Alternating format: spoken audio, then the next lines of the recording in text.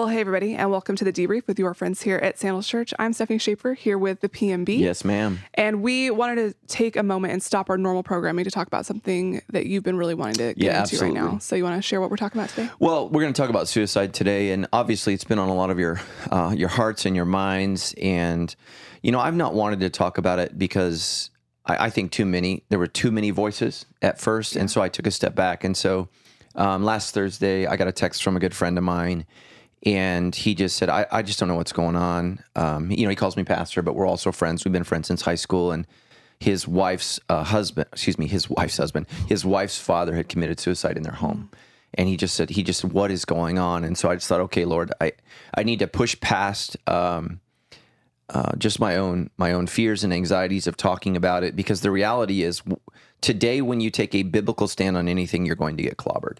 And so in the name of love, what we do is we push out God's love to us, which is God's word. And so I just want to provide some biblical clarity in an age of biblical ignorance. And so people are not coming at this from what does the Bible teach and say, but we approach suicide with how do I feel?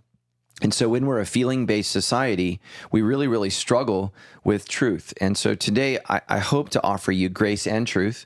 I want to have grace, especially for those of you who are battling depression, mental illness, anxiety, fear. You've lost someone to suicide. But I also want to give you truth, and we have to do both. And this is an extraordinarily difficult thing to do.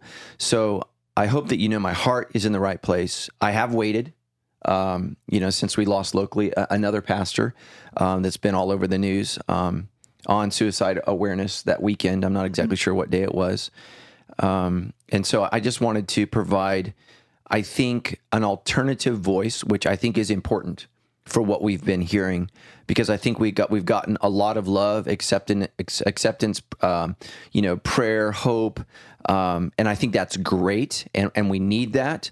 But we also need to know what the Bible has to say specifically about suicide and just sin in general. And so, if you're listening and you're looking for an opportunity to critique, I'm sure I'm going to give you plenty of ammo. So, but just know my heart is to point people to the reality that what we do in this life matters, and that we will all stand before God. And it doesn't matter what popular opinion is today. What matters is God's opinion. In the end, that's what matters. And so I want to just talk about that. So let's go ahead and start. Yeah. And you can ask the first question. Yeah. So Brian wrote in and said, my family and many others recently lost a friend to suicide this past week. As we grieve and wrestle with the fact that he is gone, what does Scripture say in regard to suicide? Is this an open-handed issue or something God clearly states? Right. So the Bible has 7 examples of suicide in the Bible. At its best, probably would be Samson. At its worst is Judas. And then there's all kinds of people in between, many of them that you've maybe never heard of in the Bible. And they commit suicide for various reasons: shame, pain, anguish, depression, all kinds of reasons. None of them are portrayed in a positive light. And I certainly would not put them all in the same basket because there's a difference between Judas and Samson. There's clearly a difference. But here's what I would say is the New Testament doesn't specifically address the issue of suicide. And the reason for that is the whole point of the New Testament is bringing us from a point of death to life. And so the trajectory of the New Testament is not only how to keep your current life, but it's also so that you may have eternal life. And so just know that the emphasis of the Christian Bible is life. It's life. It's overcoming death. But here's what the Bible does say, the Christian Bible. It does say that the last enemy to be defeated is death. And so we need to understand that death is the result of sin, and it's something that needs to be extinguished by God in the ultimate end. And so it's not a good thing. It's not. And we should approach it as that.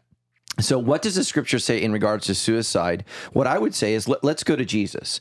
Jesus is asked, what's the most important commandment? And he says, there's 2. Love the Lord your God with all your heart, soul, mind, and strength, and love your neighbor as yourself.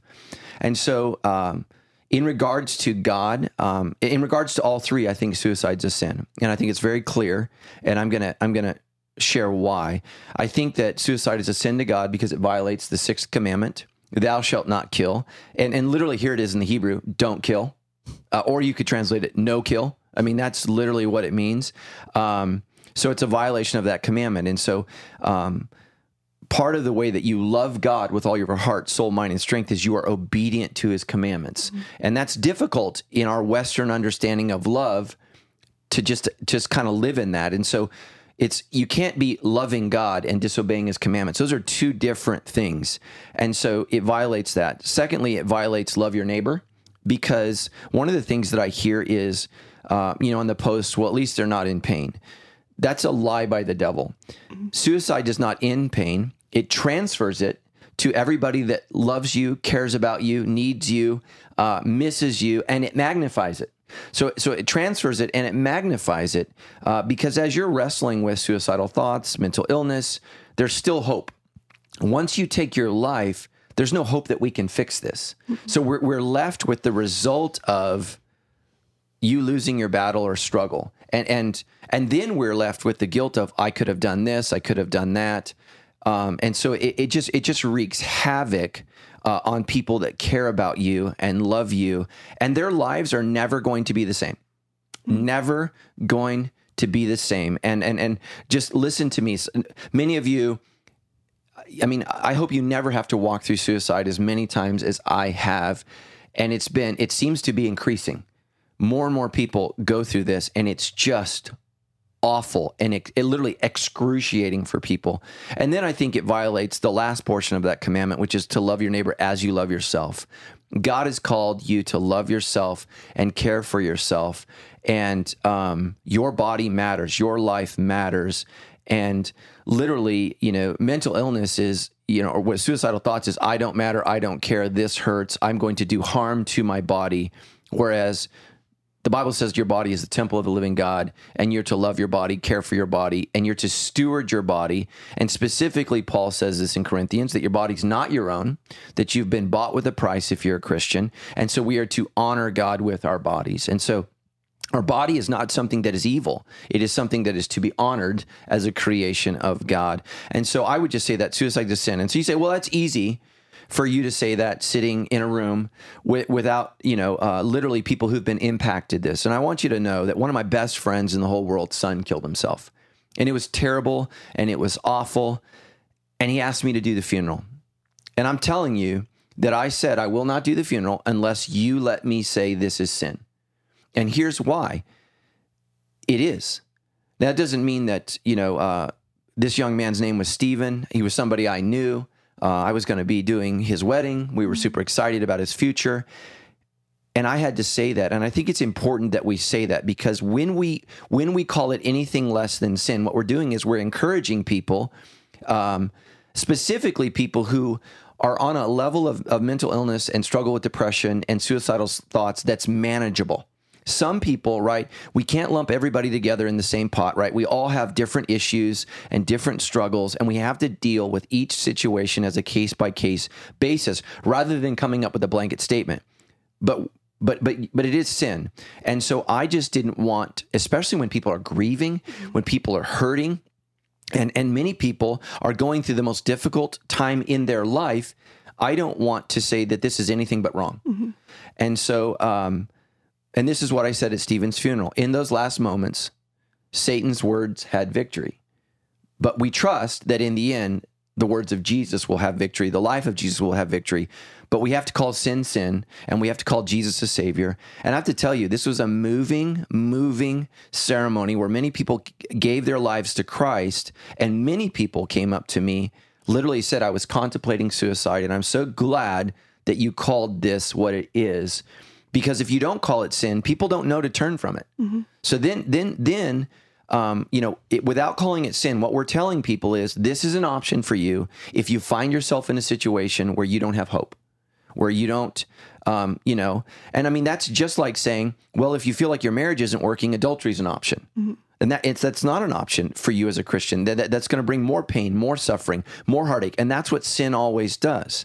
So I think in the name of wanting to recognize technology and things we know about brains and the way they work and don't work and happen, what we've done is we've thrown the baby out with the bathwater, and we've said, well, it's not a sin because God won't hold people accountable for mental illness. And what I'm saying is back the truck up, Let's go to what Scripture says, and let's call sin, sin. And again, I say this all the time at Sandals Church.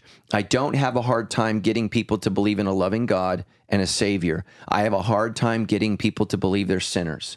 And that's where the devil's doing his best work today, is getting us to call sin anything but sin. So that's what I think the Bible says. It is sin, and we need to reject that. And again, sin is not evil in the Bible. It can be. Sin, the biblical definition, is missing the mark, falling short of the glory of God. So you could say it this way: suicide is not the best for your life. It is not the best for your situation. It is not the ideal. And so regardless of the situation, I would say let's look at as many options as we possibly can before we even consider that. And again, those are my thoughts. Every pastor is able to shepherd his own flock or her own flock in the way that they deem. My responsibility is to about the 20,000 people that call Sandals home. And so my job is to guide you in the best that I can, so that when you stand before God, you've been taught correctly. And there's a lot of cultural pressure to not say what I'm saying. But in the end, you don't stand before culture, you stand before God. And so I want you to have the right information. God loves you. God has a plan for your life. And literally, the Christian's job is to fulfill literally the task that's been given to them. And suicide always cuts that short. So. All right. So Amanda also wrote in and said, when one of our local pastors committed suicide a few months ago, my husband kept asking why everyone says he's at peace and in heaven now, when we learned in church that if we take our own lives, we go to hell. I don't know how to answer these questions. And now my husband is questioning everything he's learned in church. Right. So I've done a lot of research on this, and I didn't grow up Catholic. But the only thing that I can find is the Baltimore Catechism, and it's literally a statement of faith by the Catholic Church that has the most aggressive stance on suicide. And basically, what it says is if you commit suicide, you can't be buried on the church grounds, and in some cases, you are not allowed a church funeral. But basically, let me just say this. When somebody commits suicide, it puts us in a difficult situation. So I don't agree with that. Catholics have backed away from that. Pope John Paul backed away from that, I believe, in 1992. They've stepped back from that. It says why everyone says he's in peace. And so here's what I would say. What we need to do as Christians is speak truth. We don't know where anybody is when they die. We don't. Like, Jesus said, on the day of judgment, there will be many who say, Lord, Lord, I did all these things in your name. He's talking about pastors.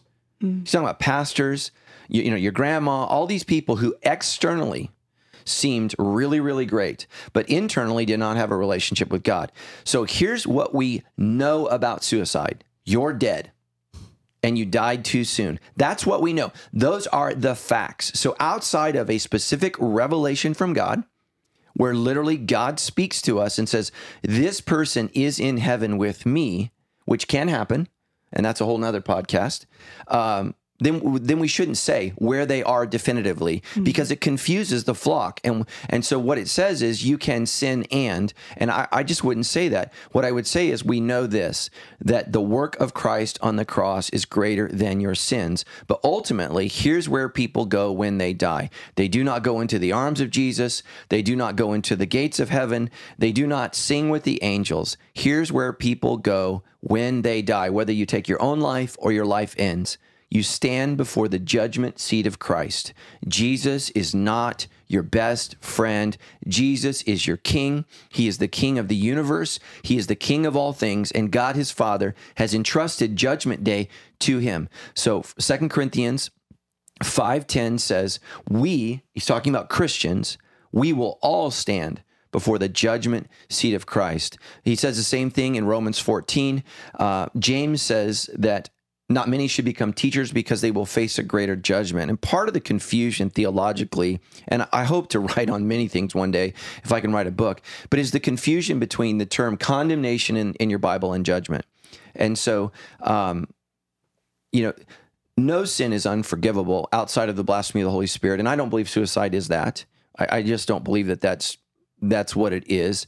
But what happens is, as a believer, if you commit suicide, you are now standing before the throne of Christ, and you are being judged for both the good and evil. that you have done in life. And this is where a lot of Christians is, because we don't know the Bible.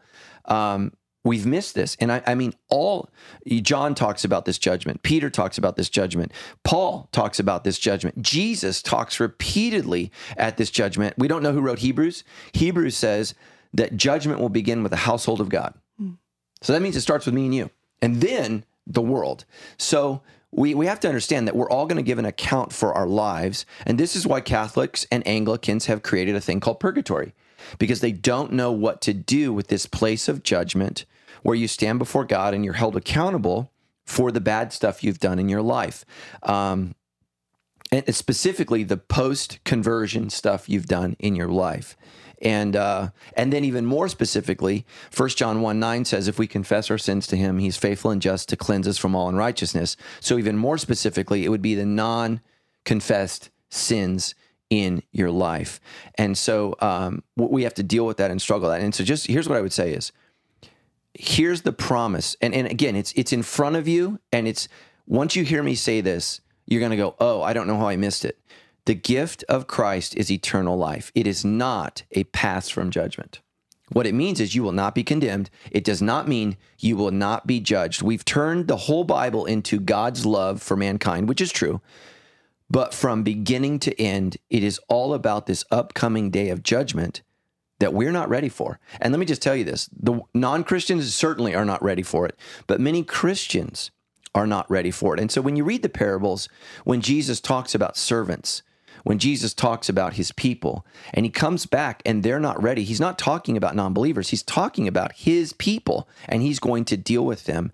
And we're just off on that. So when we take our own lives, I think it's important that we say, we don't know whether you went to heaven. We don't know whether you went to hell. What we say is, you went to Jesus, to the throne of Jesus, and God decides. God ultimately decides. He's God. I'm not. What he said in his word is that, someone who truly believes and who's truly trusted in Christ is completely forgiven. The dilemma is, for us as Christians, is then how does a person who's been born again ultimately take their own life? That's the struggle. I'm not saying it's impossible. I'm just saying it should be extraordinarily rare. And suicide should be avoided at all costs. Because it's possible that, Christians commit adultery, that Christians lie, Christians steal, Christians can kill themselves. I mean, that's right. So it's a violation of the sixth commandment towards oneself. And it's important that we say that.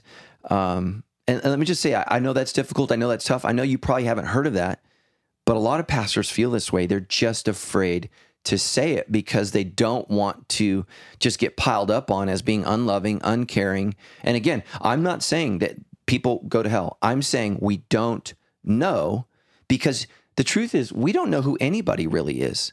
And oftentimes what happens in suicide is suddenly we become aware of an internal struggle that we didn't know about. And that's what's happened time and time again with my friends that have committed suicide, is they weren't honest with me about the level of what was going on, about the internal conflict. And so on that end, that's where I do agree with many people that we need to take shame away from mental illness. We need to encourage people who are struggling with depression, who are struggling with suicidal thoughts, who are struggling with mental illness. We need to take away shame from that, but we don't need to say that suicide's okay. We need to encourage people to come forward and say, at Sandals Church, in the same way I could say, you know what, I've been struggling with lustful thoughts this week. I would hope that somebody could say, I've been struggling with suicidal thoughts. I feel like it would be better for me to end my life. I would hope that you could share that with somebody. And I think that's important. And I think the church has a role to play. And just so you know, I have Kaiser. Do you have Kaiser? I don't know who it is. You're in church? We have the other one. Okay, you have the other one. So we have Kaiser. And so I got onto Kaiser's website and I just Googled suicide. And one of the things Kaiser encourages you to do is talk to your pastor. I mean, that's literally, I'm one of the people. And so that's the thing is you say, well, you're not a mental expert. Well, let me tell you what the mental experts are saying. They're saying, talk to your pastor. And here's why. I think for far too long, the church ignored the scientific and biological nature of depression and suicide. And that was wrong. Now, I think we think people are cars that we can just work on. And if we can just get the prescription right, we're going to fix you. And we've neglected the spiritual nature of these things. And so I admire and appreciate Kaiser Permanente saying, look, both clergy and doctors have a role to play in this. And so we need both. We absolutely need both. And I encourage people who are struggling with some kind of mental illness or depression to get help, but don't neglect the spiritual nature of your struggle. Just don't.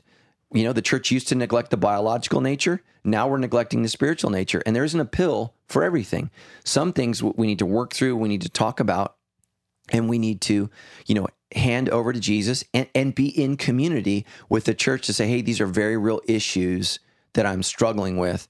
And all the research shows when you isolate yourself, you increase your negative thoughts, which is why the Bible says, let us not forsake the gathering of believers, as some people do, but let us come together to encourage one another all the more. So what that's saying is the closer we get to the return of Christ, the more encouragement and relationships we need. And today, that we have the less of that. So I know that was a long answer. No, I think that was really good.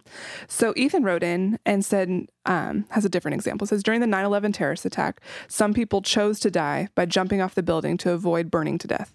Is that considered committing suicide? He says, in that case, did the people who chose to jump go to hell, or do the circumstances change the result? Yeah, and see, this is what drives me batty. We just get into these just weird discussions when this comes up, and it's because there isn't clarity. And again, I don't know who those people were. I don't know what their lives were. And ultimately what matters is not that they jumped off the tower. Did they have a personal relationship with Jesus Christ? Here's where the argument is non sequitur. I've heard it compared to, what is it? Morbid rumination. Mm-hmm. So nobody knows what morbid rumination is. And so this is just this thought process where the brain is telling you to kill yourself. That's an internal struggle. Whereas in 9/11, these people are not running from internal things. Mm-hmm. They're running from a very, very real external fire, and none of those people woke up that day and thought about anything except going to work, making money, and providing for their families. And now they're in a huge building that's on fire, and they're not running to kill themselves. They're running from flames. I mean, that's ultimately what it is. And, again, God is God. And in the end, Jesus Christ decides. He decides. So he knows ultimately, right? That's why there's books with names written in them and names not written in them. And we don't know. And so we shouldn't speak upon those things. My job is not to speak upon who gets into heaven and who doesn't. My job is to preach the gospel, to teach what sin is, and to teach what righteousness is. Suicide, sin. Righteousness is working through issues no matter what they are. I have a lot of sin in my life. I got a lot of things in my life that are not Christ-like. I got to work through those. And so I would just say that's a ridiculous question. Sorry, Ethan. I love you. I appreciate you. It's just so separate from what we're talking about. And again, that's something that was thrust upon them. And then people say, well, people didn't choose this. And I understand, but the difference between, internal struggles is you have a segue where you can try to work through things, try to get help. Those people in those buildings, they couldn't get help. There was no one that could save them because of where they were. If you're struggling with morbid rumination, man, we have doctors, we have medications, we have pastors, counselors. There's all kinds of people that can try to help you, and we can get to you if you come to us. Those people on those towers, they couldn't get to anybody. Mm-hmm. They were isolated and totally alone. They could not be saved despite all of the human efforts. And so we just need to be really careful that we don't have these conversations where they just get bizarre. Mm-hmm. So thank you, Ethan, for your question. Hopefully I didn't slam you too bad. All right, so I want to shift a little bit because I think a lot of folks now are wondering, what do we do? How do we respond when someone we know or someone in our community commits suicide? Someone wrote in and just simply asked, is it non-empathetic to be angry at this action? Yeah, I think that anger is... I've been angry at some friends who've killed themselves. In other instances, I've been shocked. In other instances, I've just been brokenhearted. And again, it depends upon the situation. When I've had people in my life who've battled mental illness and just have struggled and fought, and ultimately they lost. I had a lot more sympathy for them. I've had people that they just got into darkness. They got into sin. They got into isolation. They made bad choice after bad choice. And ultimately they chose suicide as a way out rather than repentance. And I was angry. Mm-hmm. And again, that's why it's so important that you look at every case on a case-by-case basis. And when you don't know the person, You don't know the person. Like Pastor Jared at Harvest, I knew him. I didn't know him well. So I would say our total time together in conversation would be less than an hour, or maybe a little over an hour totally. So it's not my place to judge or make a statement upon who he was or what he did. Now, I've had other friends that, man, I wrestled with, I talked with, I challenged, I encouraged. And ultimately, I was super angry when they made a choice. And, that's just the reality. So like I had a friend that was lying to his doctor. So like if you're going to your doctor and your doctor is prescribing you medications, and let me just say this, almost all of these medications say don't take with alcohol, don't take with recreational drugs, don't take with any drugs. If you are on anything, tell your doctor. And my friend was lying to his doctor. So he was self-medicating, and then the doctor's putting him on literally psychotropic drugs from a hospital, and it just magnified the situation. And so that's what I would say is, if you're asking the doctor to help you, be 100% honest with the doctor about what's going on, and tell him, hey, I'm abusing this, or I'm abusing that, or I'm injecting myself with this, or, I smoke a little weed, I do some steroids, I mess around with meth, or whatever it is. And I tell Sandals all the time, we lie to two groups of people more than any other, our doctors and our pastors. And let me just tell you, we are not honest. And so that's why the vision of Sandals Church is to be real. Your best chance at overcoming suicidal thoughts and depressions is absolutely 100% authenticity. Jesus said the truth will set you free. And so the enemy's power and darkness is in lies.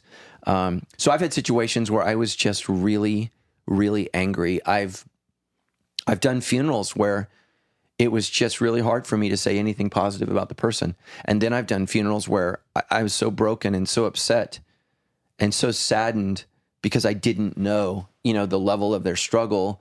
And unfortunately at Sandals, I've done a lot of suicidal funerals, or funerals from the result of suicide. And it's just, again, it's literally, it's like a bomb that goes off in families, friends, and church. And we will never be the same. And sometimes it causes people to think about taking their own life. I mean, it literally has like this effect where there can be a couple or two or three. And I think we're seeing that in our culture. And especially when we're not saying, hey, don't do this, this is wrong. We've created a cultural window where this is acceptable. And this is why, like in cultures like in Japan, it's far more prevalent because it's culturally acceptable. And it's just, well, that's the better way to go. And, I just would say, yes, it's okay to be angry in this situation. I wouldn't go and do a rant or a post, and because then that just comes off as not compassionate. In your anger, don't sin. In your anger, don't sin. And so I think you got to be really, really careful that you just don't go off on somebody. And just let me just say this: grief. I think we all get a pass on how we handle grief initially. Eventually, you got to handle it the right way. But there's a window there where you just don't know what to do, and you don't know what to feel. And sometimes people can be overly compassionate, and I think that's what some people are reacting to. And then some people are overly angry, critical, and self-righteous, and both are wrong. And so, but I think that when somebody loses their life to suicide, I think we need to be angry at the devil, because ultimately that's a win for him. And again, Jesus said, John 10:10, I've come that you may have life and have it to the full. The devil has come, the thief, to steal, kill, and destroy. And that's what suicide does, is it steals your life. It steals you from us. It destroys not only your life, but those who loved you. And it kills you. If you're successful, it kills you.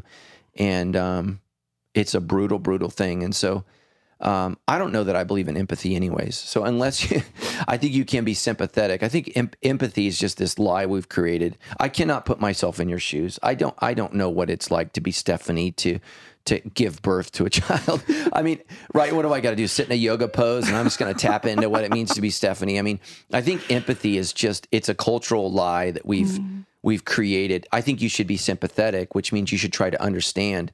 But ultimately, I can't see it from your perspective. And I think we do great harm when people think they're empathetic and they go, oh, I know exactly how you feel. Yeah, no, you don't. No, you don't. No, you don't. And I just think our culture is full of lies that we say to cover grief because we don't know how to grieve. So. Yeah. All right. So April wrote in and said, shame is a big thing for me. With that being said, I struggle with feelings of shame due to suicide. When people ask me about my husband and my kid's dad, I cringe with shame knowing he took his own life. I feel less than others and wish so much more for my family. How can or will I ever be able to accept that it's not my shame to carry around? And will Jesus forgive me for feeling so ashamed of what happened? Yeah. And this is what I'm talking about. I feel like we've almost romanticized suicide and put a bow on it. Happy ending in heaven with Jesus. No more shame, no more pain, no more hurt. Well, even if you're in heaven, the results of your sin are putting us through hell here, and that's what's happening to April. April, I hope that you listened to my sermon this week, because shame is one of the ways that the devil attacks, particularly the heart triad, and he gets us from different ways. And again, I know people are concerned about the Enneagram, but it's very, very helpful to get me to be sympathetic, or at least to get me to try to understand somebody who's coming at it from a different perspective. And so this is why, again, empathy is just so lame. April, I have no idea what it's like to lose a husband. I'm not a woman. B, I'm not married to a man. C, I've not lost a spouse in this way. So I have no idea what it's like. I think the reality is the truth will set you free. I think getting to the place in life where you can simply say, this is what my husband did, and it was not your choice. It was not your kid's choice. It was wrong. And again, for everybody that's going to lose their minds at what I just said, April's kids are going to wonder, and I hear this over and over again from children whose parents commit suicide, and here's what I hear: why wasn't I worth living? I hear it over and over again. Why wasn't I worth it? Why couldn't he fight for me, save me? And what it does is it creates this lack of self-worth in a child. And unfortunately, parents who take their lives, their children are far more likely to attempt and or to struggle with it. And that's why we need to say, don't do it. Don't do it. Don't do it, because this is a bomb for your family. Let's not talk about April's struggle financially. Let's not talk about April's struggle, now her children. Children that are sexually abused are most likely abused by a man who's biologically not their father, right? So, and April, hopefully I didn't freak you out there. But men who are not the biological male in your children's life can be dangerous, far more dangerous than a biological male. And that's just a part of the sickness of our society. So now that I've gone off, sorry, you shouldn't feel less than others. Look, the reality is it has nothing to do with you. And here's where I think that the enemy just plays on your shame. You could have done more. You should have done more. If you could have just been there, tried more. Ultimately, here's the sad thing. If people want to kill themselves, we can't stop it. We can't. You cannot prevent a person from killing themselves outside of incarcerating people with mental illness. And our society has said, we're not going to do that. We're not going to do that. And even, what's the guy, Epstein? He just killed himself literally on a watch. So, if you're determined, it could happen. And, he did so, and he was supposed to be on like a 24-hour watch.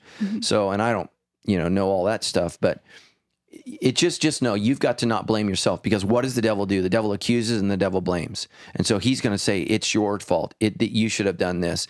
And so here's the thing is, could you have been a better wife? Yeah, sure. All of us could. And you just have to take that to the cross.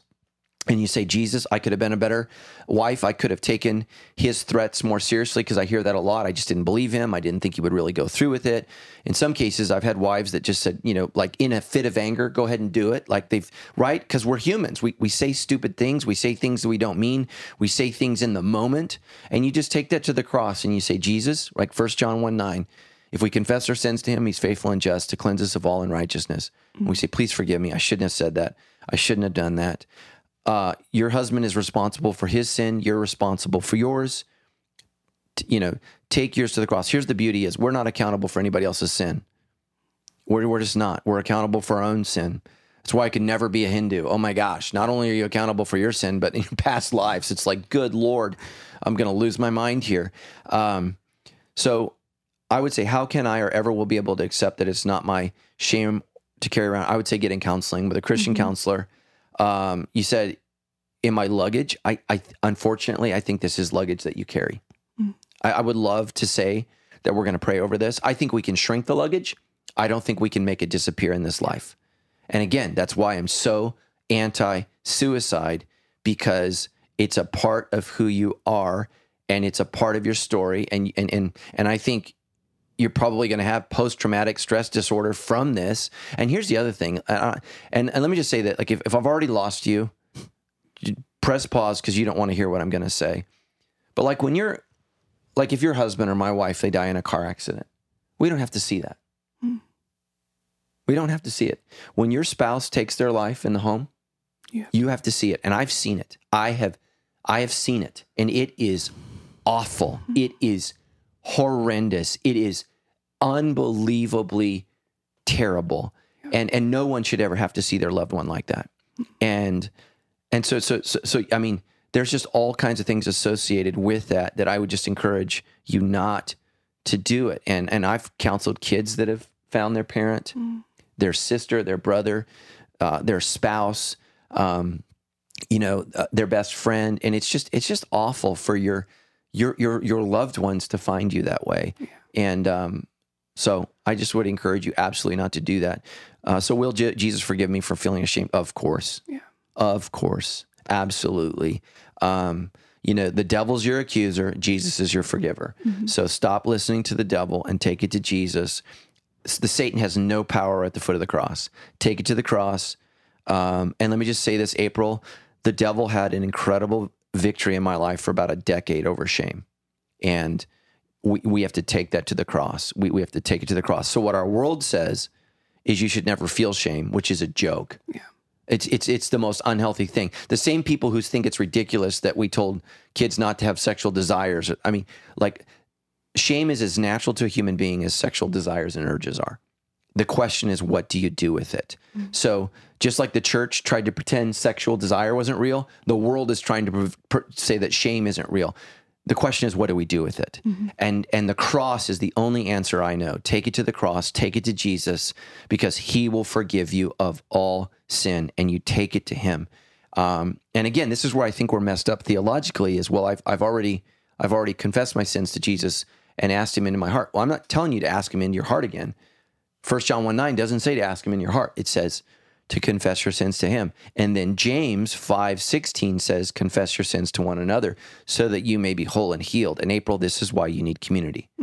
This is why you need a group of people. Like I told you last night, our small group was so real, it involved cussing. Like it was just, you guys, it was volatile, but you need people in your life that love God and love you so much that they're not going to lose everything because you said the F-bomb, which is what happened last night. But sometimes that's how painful we are. And that's what has to come out. And that's what happened. And we need those groups where we can go when we're raw. And when you're raw, you need people to be real. And again, I get so frustrated. I keep telling our church this, and most of you don't believe me. You don't believe me, and you're going to continue to live an inauthentic life, and the devil's having a field day with you, and it's just sad. So April, I love you. Yeah. Sorry. Yeah, and I would say too, April, I think this is something specific to women too. We struggle a lot with comparison, and I think the prevalence in suicide lately and really public responses to suicide, don't feel shame in how you've responded to your husband's suicide if it looks different than how other women maybe have responded, who maybe responded and said like, this is okay, we're okay, everything's great. Yeah. It's okay if you don't feel that way. You don't need to compare your response and how you feel about your husband's suicide to how other women may respond. Everyone's different, and it's okay if your response was ugly and hurt and painful, because it is. Yeah. I don't know. I would just say that I agree with this. I don't know if I said this before, so if I'm repeating myself, forgive me, but when Pastor Jared took his life, I mean, it's the two largest churches in our city are Harvest and Sandals. And, so I love Harvest. I gave my life to Christ at Harvest under Greg's teaching. I didn't post anything when Jared died. And, I didn't know what to say. I didn't think there needed to be an addition. It was just, I needed to grieve in myself. And I think that the problem today is we feel like we have to instantaneously post and instantaneously comment. And, this is a couple weeks afterwards, and I'm talking about it now because I think my head's in a better place. People are still going to be mad at what I said, but at least I had time to think about it. So, yeah. All right. Love you, April. Yeah. So someone else wrote in and said, there's so much controversy over this issue that I'm afraid to ask any questions. I don't want to come across as uncaring. I recognize my own ignorance with mental illness and that needs to change, but what are some good questions I could be asking? Yeah, I think that the question that needs to be asked is it a sin? I've said yes. I think there's going to be some pastors that are going to disagree with me, but I don't care. I just don't care. My job is not to win a popularity contest. My job is to tell you the truth, and it's a sin. There's just no way around it biblically, and we live in a world where people turn themselves into pretzels to try to get around Scripture, and it's just a bad thing. It's just wrong. I think we can all learn a lot more about mental illness. I think we have to have compassion. I think we have to learn to ask. We have to learn to ask good questions. And here's a great question in your community group. Has anybody in this group been thinking about suicide? It never crosses my mind to ask about that. But we need to, because people aren't willing to share. And so then when they share, we need to not, that's wrong, that's terrible. We need to thank them for sharing. We love you. We appreciate you. This is a safe place. I would be so sad if you took your life. That would devastate me. What can I do to help you get the help that you need? And again, most of what we do when we struggle with mental illness, depression, anxiety, and fear is we do all of the wrong things. We don't help ourselves. We don't take healthy steps. And again, here's the challenge of mental illness. If I break my arm, I can't expect my arm to work. So that's the problem when you're talking about a mental illness is, right, the brain is broken and it's not working. And so that's the challenge is because and our world has chosen to allow mentally ill people freedom because there were some abuses in the mental illness homes. And so basically now you have to commit an act of violence in order to be in a home or to, especially in California, to be mandated that you're somewhere. I don't believe in California you can even make people take medicine. I don't think that's, I'm not a lawyer for the state of California, so I don't know, but that's a problem. Because their brain is not working. And a lot of times with mental illness, people take the medication, they feel better, and then they stop taking it. And that's just one of the things that, you're going to have to struggle with is you may have to take this medication for the rest of your life because your character is off when your chemistry is off. And so you need to trust the doctors that if this can help your chemistry, it can make you better. But the problem with chemistry adjustments and so much in the medications is it doesn't deal with the pain from the past. And so a lot of people with mental illness, there are things that happen to them as children. There are things that have happened to them as adults. And so we can't just give pills. We have to go into the pain. We have to go into the area of hurt, and we have to provide healing. And we have to help people do that. And so I just would encourage people to walk through those steps. I battled depression in my mid-30s and was just about at the place where I was ready to give up. And I did, literally, I went to a deep healing, which is, if you don't know what that is, it's like an exorcism. I had somebody pray over me, which that's a whole podcast.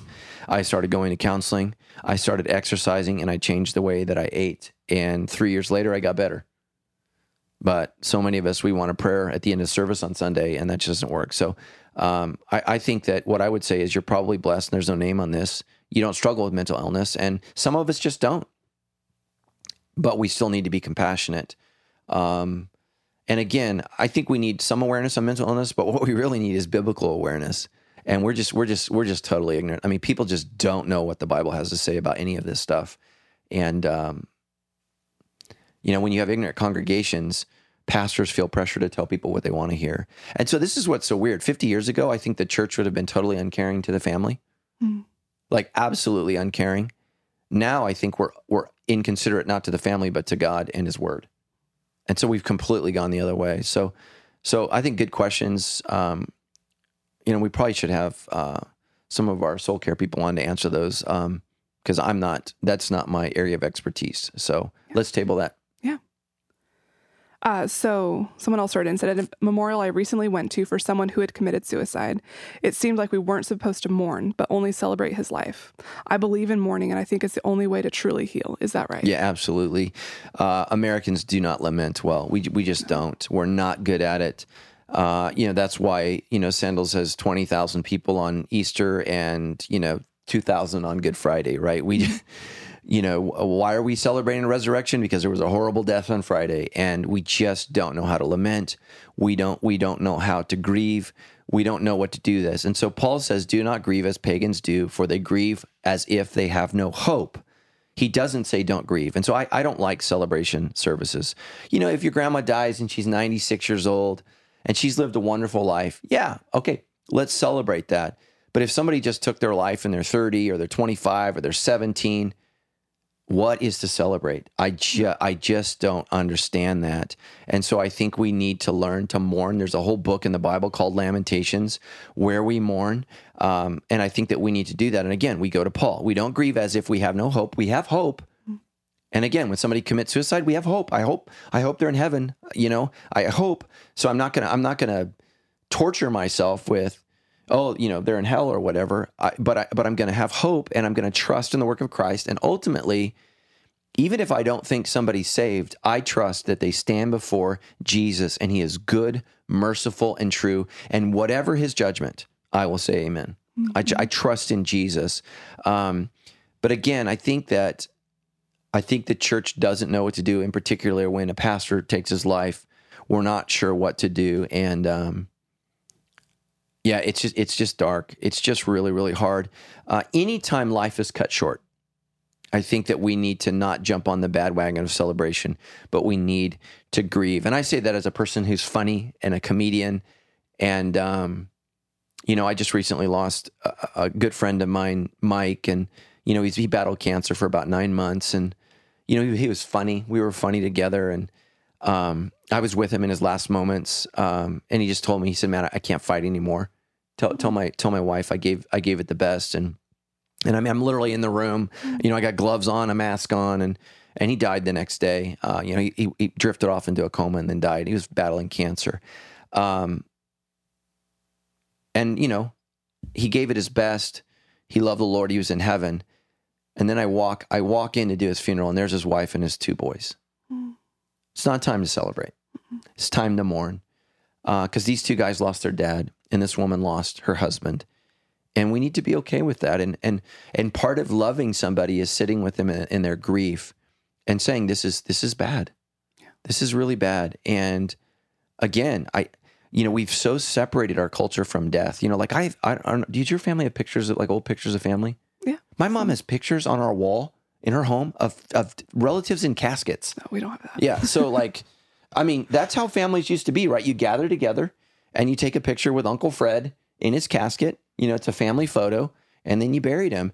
But you used to wash your loved ones. You washed them, you prepped them, you prepared them. And so you were hands-on with the grieving process.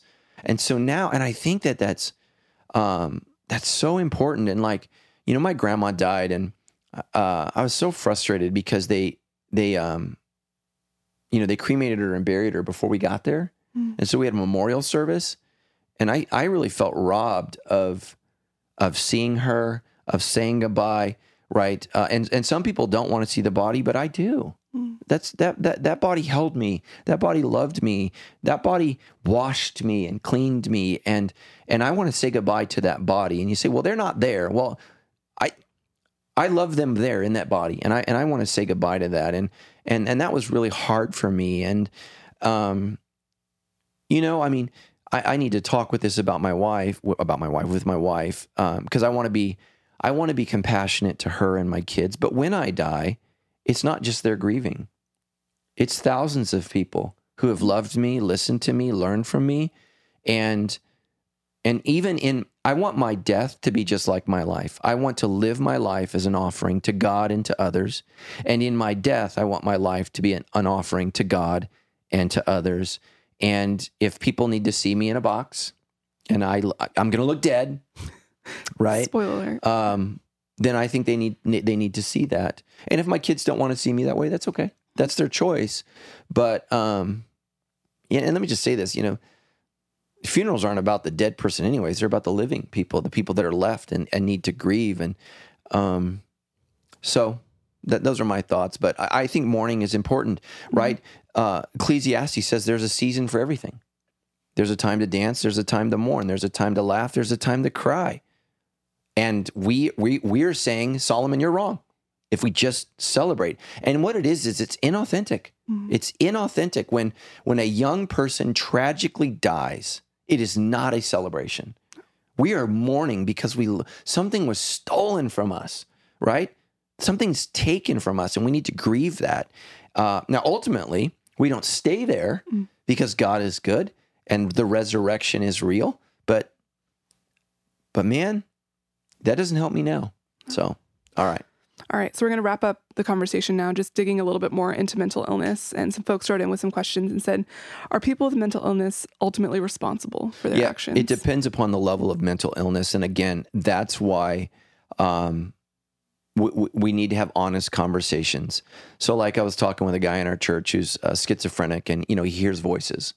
And I said, what do the voices tell you to do? Well, some voices tell me to hurt people, and some voices tell me to help people. And I said, listen to the good voice.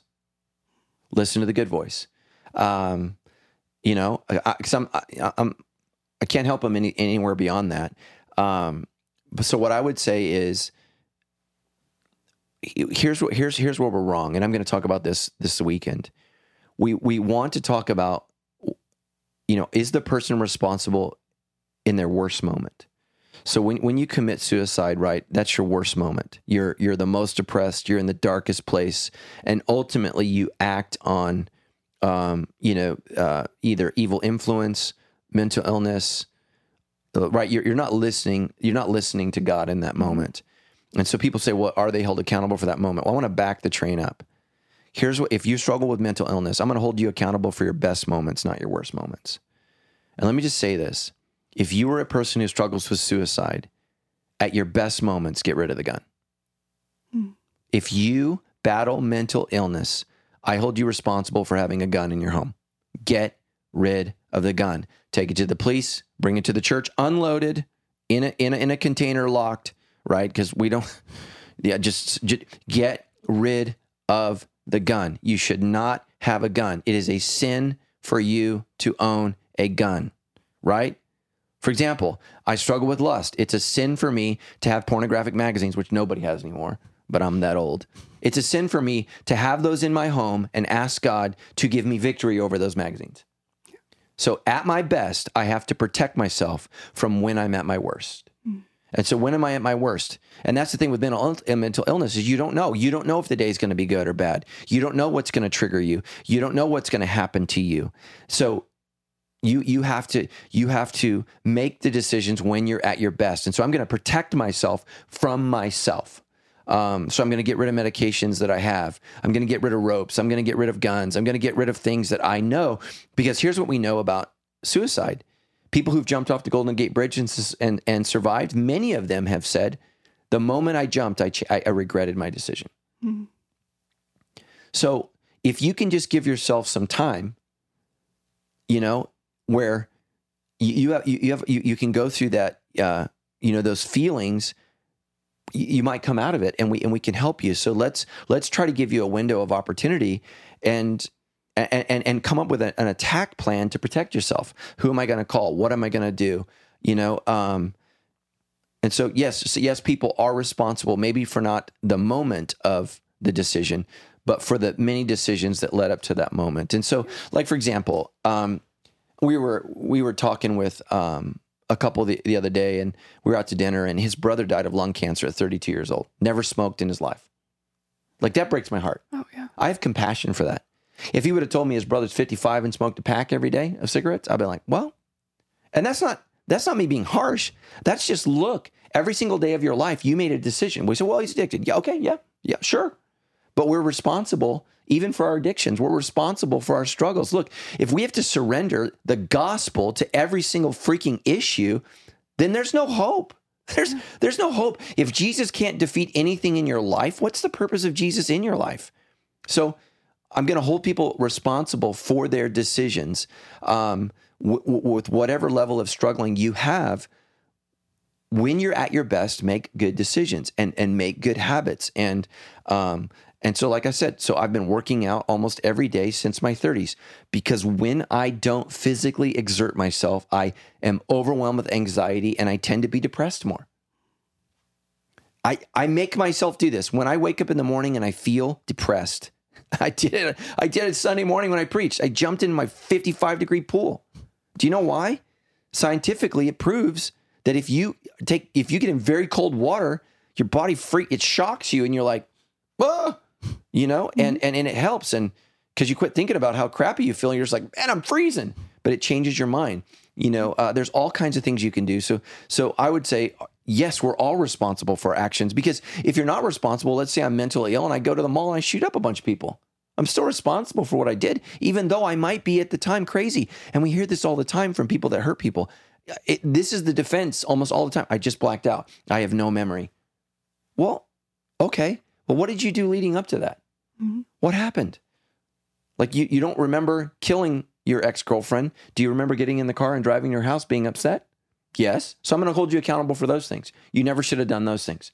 So I'm going to hold you accountable before you lost your mind for your decisions. And I'm not going to surrender the argument to the final act. And that's the problem, is what have we done that's led to this? Mm-hmm. And you say, well, mentally ill people are not responsible for anything at all. And again, it depends upon the level of mental illness, and the struggle. That's just the reality. And so we have to understand that. So, yeah. So someone else also wrote in and said, how do we then help people with mental illness heal? This person says they don't believe that what we're doing is working. Well, it's clearly not working. And so we're overwhelmed. And that's where I think the work of Rick and Kay Warren, whose son, ultimately lost his battle with mental illness through suicide. I think their work is so important. Trying to help people. It's a nightmare system, trying to get help. Our system's overrun. I would love that to be, so the Democrats are talking about like free health care for all, which, okay, let's give everybody free cheeseburgers too. That's a little ridiculous, but I think we could say, look, we need to make mental health care free for everybody. So that's something that I could agree on instantaneously, because it's a real problem. And a lot of these mass shootings, a lot of the ills in our society, homeless problem, a lot of this comes down to mental illness. And so I think that the church can be an advocate to say, hey, look, because you can't expect a mentally ill person to work. They can't get insurance. They can't do those things. They can't function normally. We need to make it more readily available, and we need to have places that I think ultimately can help them get better, because letting them roam the streets is not helping. And many families feel trapped. Many families feel victimized by a child or a husband or a wife with mental illness. And I think we need to be advocates for that. I think the church needs to be a safe place. And here's the thing. Cancer is a whole lot easier to deal with the sooner you recognize it. The same is true of mental illness. When you start to feel depressed, when you start to notice that things are wrong, let's start that process now. So talk about it in small group, talk about it in community group, because illness can get worse if it's left alone. And so what we want to do is encourage people, take away the stigmatism of medication, which I think it's totally okay. Like I'm not okay if you want to smoke marijuana just because you've self-diagnosed. But if a doctor tells you to smoke marijuana and it's a legit doctor, not like your cousin Vinny, right? Then I'm supportive of that. And we've actually had that conversation with employees at Sandals Church. Say, look, if this is a legit issue, we have spiritual counsel, and we said, okay, I think this is a good thing. Let's do this because it benefits you. I'm all for that, but don't self-medicate. Go to somebody that's licensed and trained, and let's also do the physical work, and let's do the spiritual work. Because I think where the medical community is wrong is it's not just mental and biological. It's also physical. We need you to exercise. We need you to take care of your body. We need you to be, sleeping and trying to do those things. And we need you to be praying and being involved in community. And again, part of the rise, I think, in all of this mental unhealth is we're isolated in social media. Listen to me. If you struggle with anxiety, get off social media. And I say that as you're listening to my podcast. Like, do you hear what I'm saying? I'm saying lower my listeners because I care more about your soul than I do the likes on my Instagram page or my podcast. Social media is not good for a lot of people. It is literally messing with people's minds. And so we feel disconnected, isolated. We constantly are comparing ourselves, and it's wreaking havoc on us. And this is why I think you see an epidemic amongst teenagers, young people. We're completely dissatisfied with our lives. Because if I'm constantly looking at everybody whose life is fake, but they're saying it's perfect every day, I feel terrible about my reality. Yeah. And so I would say get off that. And so, but ultimately seek out a healthcare professional, go to talk to somebody. The church, we can help with, I think minor things, but when it's major, you've got to go to a hospital. And I think that's important. Yeah. I always tell the story about when the girl walked up the wall backwards and people are like, what'd you do? I called 911. That's what, and people look at me like, they're like, why would you do that? I was like, because she was going to kill us, man. It was crazy, and she got arrested and was 5150'd. And then we helped and prayed for her, over a period of 90 days when she was healthy and medicated and she found healing. But man, in that moment, she was crazy. She was crazy. And I believe demonic. And I'm not saying that all mental illness is demonic, but when Jesus encounters mental issues back in the day, first thing he does usually is rebukes the enemy. And hospitals aren't going to do that. So in the church, we need to do that. But we need to look at some of the things that the devil's feeding on in your life. And we need to talk about those things. So I might not be able to exorcise this demon immediately, whatever it is, but let's look at the sin. What's going on in your life? And that's the problem with these suicides is, we're just talking about suicide, and we're not talking about what are all the things that were going on in their life that were exacerbating their stress, that were enhancing and magnifying their mental illness, and were they reducing those things? Yeah. All right. Is that the last one? This is our last question right now. So this person wrote in and said, someone posted that the church needs to wake up and not put people with deep mental health struggles in leadership. There's more to the post, but people attacked him. She said, I didn't actually like the post. But are we not allowed to question this? I believe we're all broken, but that doesn't mean everyone should be in leadership. There was a time that my husband and I struggled deeply, and it was important to me that we wrestled with if and when to step down from our roles. Absolutely. So, I'm friends. I don't know if I'm friends with Dale, but I actually called Dale that wrote that post, and he was much closer to Darren than I was, or Jared, Jared, than I was. And again, we have to give people grace for how they grieve. Some people went over the top compassion, and that was offensive to me. And he went over the top with anger, and, he's probably high 1 on the Enneagram. I don't think he believes in the Enneagram, but he's probably high 1, right? So he's the reformer. How can we make this right? And so his go-to is criticism of the process, but he's grieving and he cares. And so what's sad is everybody bombed on him, but nobody bombed on the other people that were saying just as whacked things. They were erring on love and grace, where he was probably erring on a lack of love and grace. I think that a lot of pastors, and I'm actually going to talk about this with our denomination and some other groups that we care about. So the issue with pastors is how can they support their families while they're battling this issue? And we really don't have a fund to help that. Because Sandals Church can carry my salary for a period of time. They can't carry it indefinitely. So that's just the reality.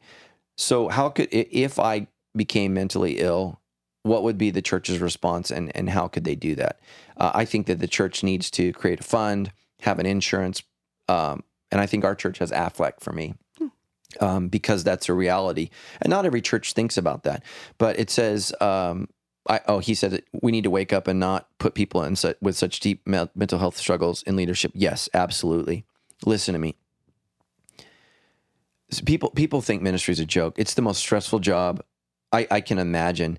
Like we're dealing with people in their darkest, most terrible issues. I don't know if this is true, but I think the day, Jared took his life, he'd done a funeral for somebody who had taken their life. Like I can't tell you what that's like to walk through literally the valley of the shadow of death with somebody. It is awful. It's terrible. You're constantly dealing with marriages breaking up, children's dying, Just this Sunday, I was out at the lobby, I think 2 services. I'm praying with a family whose daughter's 13 years old, battling leukemia. I prayed with, a grandmother that's battling cancer, and like you're engaging in the worst of people's moments on a regular basis. So if you add on top of that mental illness or challenges, we have to go back to, and this is what I think where Dale was right, and I think he would say his timing was wrong, but his post was right and much needed. His voice is a much needed voice to the conversation. And again, that's the thing that drives me crazy about our culture is as soon as somebody disagrees with us, we jump on them. And I think his voice was needed. And I called him and told him that. So I just lost my train of thought. So both First Timothy and Titus give a list of qualifications for pastors. And let me just say this: they don't have to be perfect. That's not the qualifications, but there's reasonable qualifications, and one of those is of being sober mind. And literally, what it means is emotionally, spiritually, and physically healthy. Or so. And I say physically because physical health often affects mental, emotional, and spiritual health. And so we have to make sure that this person is of sound mind. That's what it means. And a person battling mental illness is not in that moment of sound mind. Now, if there's a great testimony later and they get to a point where there's a couple years of health and added stress won't cause them to sink back in depression, back into darkness, then absolutely, I think that would be a great story. But to put somebody in that, it's just not right. It violates the clear teaching of Scripture, the clear teaching of what it means to be an elder, what it means to be a deacon, what it means to be a leader in the church. And I think that's absolutely right, that pastors are people, but the reality is you have to be in some place of mental health in order to lead the church, because you're putting additional burdens on yourself. Like you're the mother of one child. Mm-hmm. That's a burden, right? You love her, but it's a burden. It is a work. Mm-hmm. Then you become the shepherd of all these families, all these people. I oversee 200 employees. Almost 20,000 people are listening to our sermons, right? That's an enormous weight to carry. So if I get wobbly, then I need to step down. Hopefully it's just for a period or a season, but I need to be able to step away. And here's the thing that was sad for me. When I was at my worst in my mid-30s is I didn't feel like I could. Yeah. That's my sin. And I was depressed and I was discouraged and on the verge of delusion. And I really needed to step away. Thankfully, I was able to get help, and I'm a very self-disciplined person. I was able to do the things that I needed to do to be okay. But not everybody has the same strengths, and not everybody has the same weaknesses.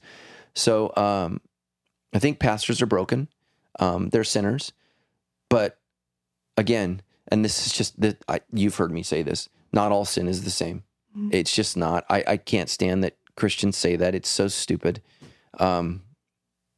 Literally, the words greater sin are used about 5 times in Scripture. Specifically, the Apostle Paul's conversation with Pilate. Those who have brought me to you are guilty of the greater sin. Pilate is guilty of the sin for condemning an innocent man, Jesus. The Jews who brought him are guilty of betraying one of their own and handing one of their own over to a foreign government and power. It's a greater sin. It's terrible. And that's just the reality. So there are things that are in our lives where we have to step down.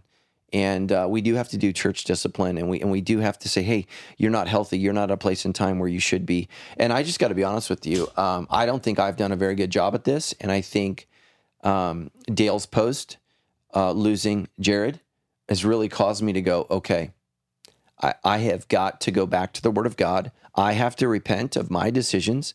I've placed people in ministry that are great personalities, great giftedness, but they're not ready. And I've done that. And that affects the church. And, that's just the reality. We all have to own it. We all have to own it and say, hey, look, the role of a pastor is a significant role. It's an important role. And if Satan wants to destroy the flock, he's going to try to kill the shepherd. Mm-hmm. That's what he's going to try to do. And we need to make sure that we're checking in with pastors to say, how are you doing? What's going on in your life? And here's the thing with accountability. Don't ask general questions. I've asked a couple of my friends lately, do you have suicidal thoughts? Like I've literally, to their face, asked them that question because I want to know. Because not vaguely, hey, do you ever get discouraged? Yeah, that's not giving somebody. There's a difference between being discouraged and being suicidal. Mm-hmm. There's a difference.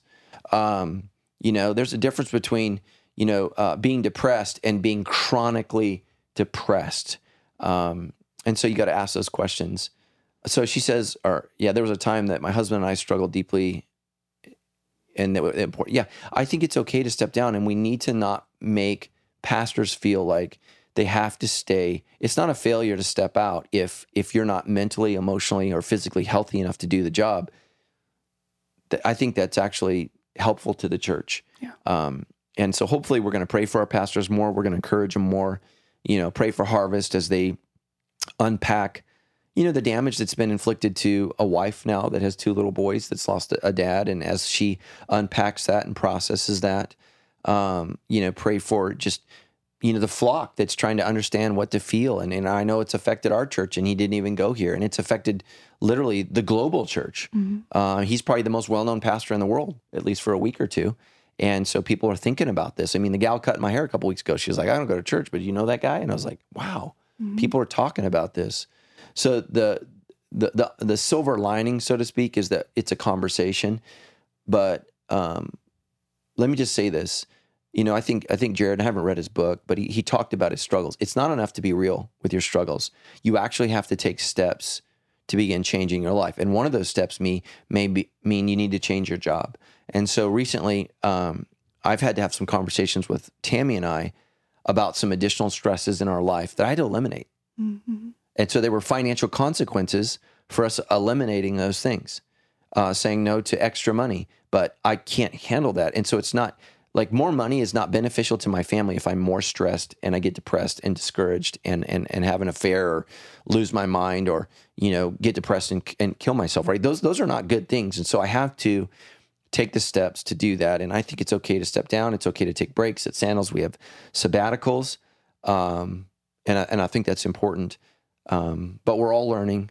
And again, before you fire off your email and post, just know that my heart's in the right place, but I'm trying to get our spirits in the right places, fully submitted to Christ and to what his word says. And I love you, but truth is truth. And that's the reality. And I hope that blesses you. So come this weekend at church, we're going to be talking about in our remix series, how to deal with depression, discouragement, and delusion, and how the enemy attacks all 3 of us if we come at life from our head, heart, or instinct. And what are some things that we can do practically to try to deal with the enemy's attacks as he accuses us we're not good enough, the world doesn't get us, or we should just be angry about everything. So, I love you guys. Yeah. Appreciate you. Yeah, thank you. Would you mind just praying for folks absolutely. As we wrap up this I don't mind at all. Yeah, Heavenly Father, we just pray for all those who listen. And God, I pray specifically for those who are battling mental illness, depression, discouragement, delusion. God, I pray that they would just know right now it's your will for them to be alive, to live their life. God, that you have a purpose for their life and a plan for their life. And God, the enemy would want to steal, destroy, and kill, but you want them to have an abundant life, a better life. And I pray, Lord, that you would surround them with people they can be honest with, people that are wise and people that know the Bible. And God, that those people would encourage them to begin to change what they can change, Lord, and to seek medical help, specifically go to a doctor and just flat out be able to say, I've been thinking about taking my life. I've been chronically depressed. I've been chronically anxious, and to seek out medical help, Lord, so we don't lose another person. We pray this in Jesus' name. Amen. Hey guys, thank you so much for listening to this episode and conversation with us today. If you or someone you know is really struggling with their mental health or thoughts of suicide, we would love to provide some resources for you. If you're here local to our Sandals Church campuses, our Soul Care Ministry is a great resource. You can reach out to them by going to move.sc/help. Or if you're outside our area, there are some great counseling resources you can find online. Just go to aacc.net to find a counselor near you. And if you are struggling with thoughts of suicide and just need someone to talk to, the suicide hotline is available for you. That number is 1-800-273-8255. Please reach out for help. Don't be afraid to ask. We're here to support you. We love you so much. And if you're struggling with grief or how to walk with people through grief, our Cultivate podcast just released an episode with the wife of someone who has committed suicide, talking through how to be kind to someone in grief and how to process through grief. So please check that out as another resource. We love you guys. Thank you so much for listening.